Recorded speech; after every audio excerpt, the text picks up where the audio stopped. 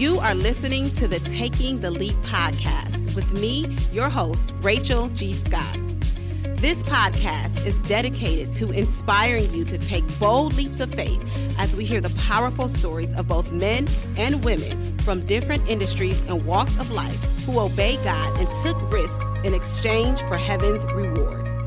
As you listen, my hope is that their stories will give you the confidence you need to trust God as He leads you to your next leap. Now, let's learn a little about our next guest. Today, Rachel is speaking with Lori Vober. She is a wife, adoptive mother of 3, and author of her best-selling book, Choices. When you are faced with the challenge, what choice will you make? Lori is a walking miracle, as she has suffered a massive stroke at the age of 29, then developed epilepsy thereafter. She felt called to share her journey of faith and perseverance and hope to encourage others to bloom in every circumstance. Lori talks about her stroke and epilepsy battle, why she and her husband decided to become adoptive parents, and the amazing blessing that came from following God's plan and relocating. If you feel God is calling you to take a leap, but are fearful of making the wrong choice, then this episode is for you. Now let's jump in. Well, hi, Lori. Thank you so much for joining me on the podcast. Thank you so much for having me. I really appreciate it. Yes. Oh, goodness. I'm excited to hear more about your story. Can you tell my listeners a little bit about you? Yes, my husband and I, Danis, live in Goodyear, Arizona. We've lived here since 2003, and we have been married almost 24 years. We will celebrate our 24th wedding anniversary in 2 weeks. Wow. And we live in, like I said, Arizona now since 2003 with 3 adopted kids. We adopted them back in 2011, and they were ages 6, 8, and 10 when we adopted them. And they are now ages 17, 19, and 21. And so we have 2 actually left at home. Our 17 and 19-year-old are still at home. And we have a busy household with them and 3 dogs. Oh, I love that. And you're in Arizona, so the weather is nice and beautiful, right? It is. It is. It's cool in the morning, cool at night, and beautiful during the day.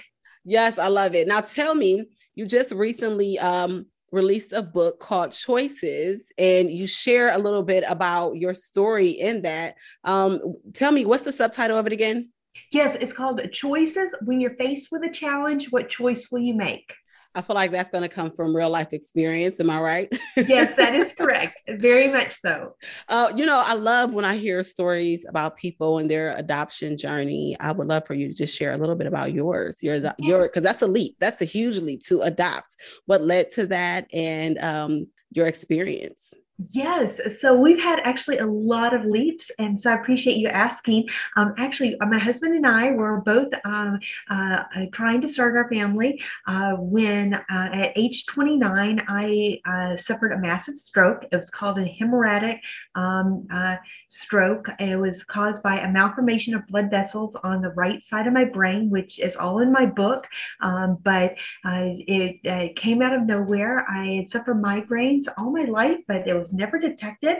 And so at age 29, out of the blue, I had this major stroke. I had just made a job change from corporate America at Northwest Airlines to our church, and was the new office manager when my stroke happened.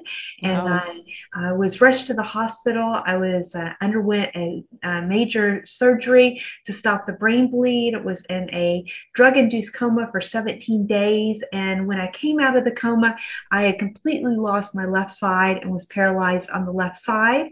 I was in the hospital for 2 months, and we went through one more brain surgery to remove the malformation. It was a 10-hour brain surgery. And then my life started over again with rehab.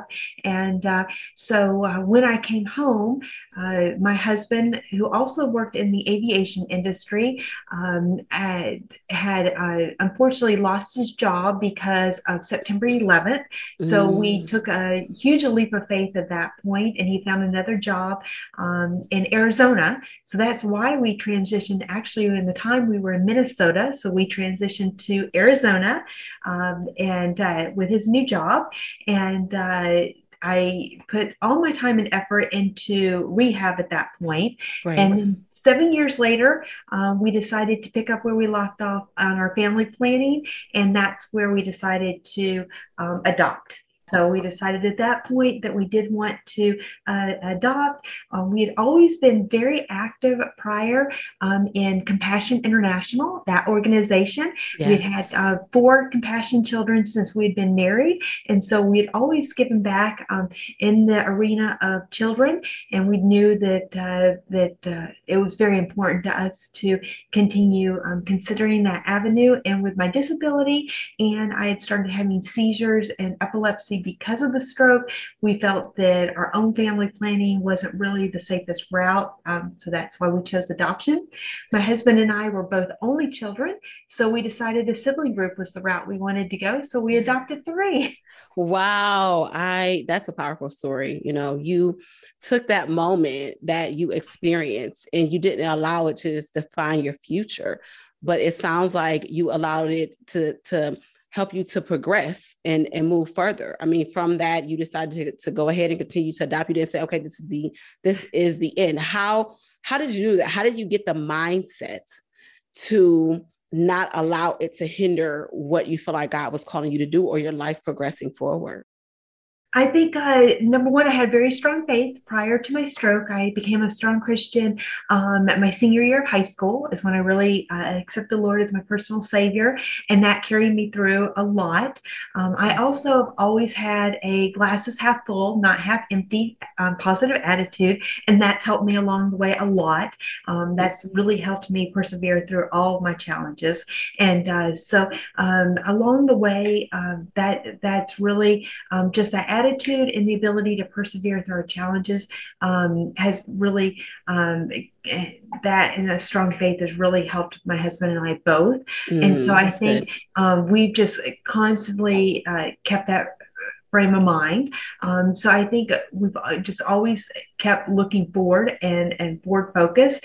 And, when we hit the mark of me getting more independent, we really just had to come to grips of what do we want in our life. And really, I think you get to a point where you can't change the past and you have to look forward to your future and you have to just make a decision. What's going to make us happy and what in the future do we want our life to look like? And we could make it look like a bunch of travel and we could go to a lot of movies and a lot of dinners, or we could invest in another future and another life. And we really felt called to, because of our faith journey, James 1:27, of course, which talks about in the Bible, taking care of the orphans and the widows. And I really felt called to that verse. And that's where we really gleaned to the adoption journey. And that's good. We went from there. That's so good. So I want to go back to you leaping from Minnesota to, what is it? Where did you go again? Arizona, Minnesota to Arizona. Yes. And that process, because you were at that point physically not in the place where you felt like you should be. And there's always something that is hindering us or blocking us from taking those leaps. How did you allow yourself to move past that barrier and decide this is going to be what's best for our family? How did you and your husband come together with that? It was very difficult, honestly, to move from Minnesota to Arizona from an emotional standpoint, because I gave up our friend group, our support group, our church group. And it was the difficult part was starting over. And when we had to start over, right after we moved to Arizona, I started having seizures. So not only did we have to start over with a new friend group, with me with a disability, and no one knew me. They only saw me with a new disability. I then had the seizures to contend with, which was very difficult. And so I had to start over to find a new group of friends that could look beyond the disability and learn who Lori was. And I eventually became involved in her church and our women's ministry, and eventually did get some really good friends. But it took time. And I have to say, it was a lonely journey for quite a while. And I had a wonderful support team at our rehab facility. And although we moved to Arizona for my husband's job, God always has a plan, as we know as Christians, and I do hold on to that. And we came to Arizona for his job, but I found a neuro-based rehab facility that was just opening up when we moved here. I was one of their first patients, and my recovery just took off leaps and bounds when we got here. So I really think part of God's plan was to move here for my recovery, and that's what really I hold on to. That right there is beautiful, because it just really makes me think of Abraham and how what God had for him was in that new territory. Like, the recovery center was not in Minnesota. The recovery center that you needed, that was going to help with your journey, was in Arizona. And God knew that, even though you didn't. And it just makes me think, I think Christine Kane posted something today where she talked about the importance of not feeling like you need to know all the plans and the next thing God is calling you to do, because some of those things will not be revealed until you get there. And it sounds like that's exactly what happened. I also can't help but wonder, since your adoption journey started when you were in Arizona, it's almost as if God wanted that journey to be a part of your new story in Arizona. What do you think? Like, what's your thoughts on that? Yes, definitely. I don't believe we would have necessarily even chosen to adopt where we adopted had we lived in Minnesota, because where we chose to adopt was Colombia, South America, which was obviously Latino based. Right. We chose that because of living in Arizona and such a strong Hispanic Latino base here in Arizona. And had we lived in Minnesota, we may not have even gone that route. So yes, I think everything changed because we lived in Arizona. So you just never know what plans God will have and what your life is going to look like. And every time you think you know what God has for you, He changes it up. So I have learned so much in my life and in my journey that the one thing you are required to do as a Christian follower is be obedient to Him and keep your eyes open and be ready, because He has a magnificent plan for you if you will just keep your eyes open and be ready for Him. And there's an amazing journey out there. Thank you so much for listening. I want to pause for a quick moment to tell you about two extremely valuable resources I've developed specifically with you in mind. If you are feeling called to take a leap of faith, be it to move to a new geographical relocation, to start a business, to stay on your job, but to write your book, or to start a ministry, or to transition, but you are unsure, even afraid to move forward, then you'll want to grab these resources. The first one is a 5 Leaps Quick Guide. And within it, you will find help as you identify which leap God is calling you to make, and tools for you as you prepare, plan, and execute that leap. The next one is the 5 Leaps 5-week mentoring. If you are serious about this leap, but you know you cannot do it alone, you are not alone. I want to walk with you. So for 5 weeks, we'll work together as you prepare for the plan that God is calling you to execute. You can find both of these resources by visiting the5leaps.com. Thank you so much. Now, let's get back started with this episode. As someone who feels like, it is so important for us to be aware of the choices that we make, but also that we get to choose. How has that impacted your journey along the way with adoption, with leaping? And you say you've taken several other leaps. How is the freedom to choose impacted you? Oh, it's huge, because as we all go through life, we're all going to be faced with challenges. We're all going to be faced with choices, but we all have a choice of how we react. And that's the biggest thing that I found and I'm so thankful that God, from an early age, gave me the attitude that He did. And I see that even in the adoption of my kids and how they struggle because of their past and the way they react to things. They react to things very differently than I react to things because of their past. And it's all about choices. And when you choose to react to things negatively, it affects your life negatively. And when you choose to react to things positively, and your attitude is a positive reaction, things just end up so much better. Your outcome might not be the way you want it to be. It's just going to improve. And right. So that's good. Now, do you have like a framework or a process that you use to help you when you're in the situation where you have to make a choice about something? You're like, I don't want to make the wrong one. I think that's the greatest fear, right? Not wanting to make the wrong choice.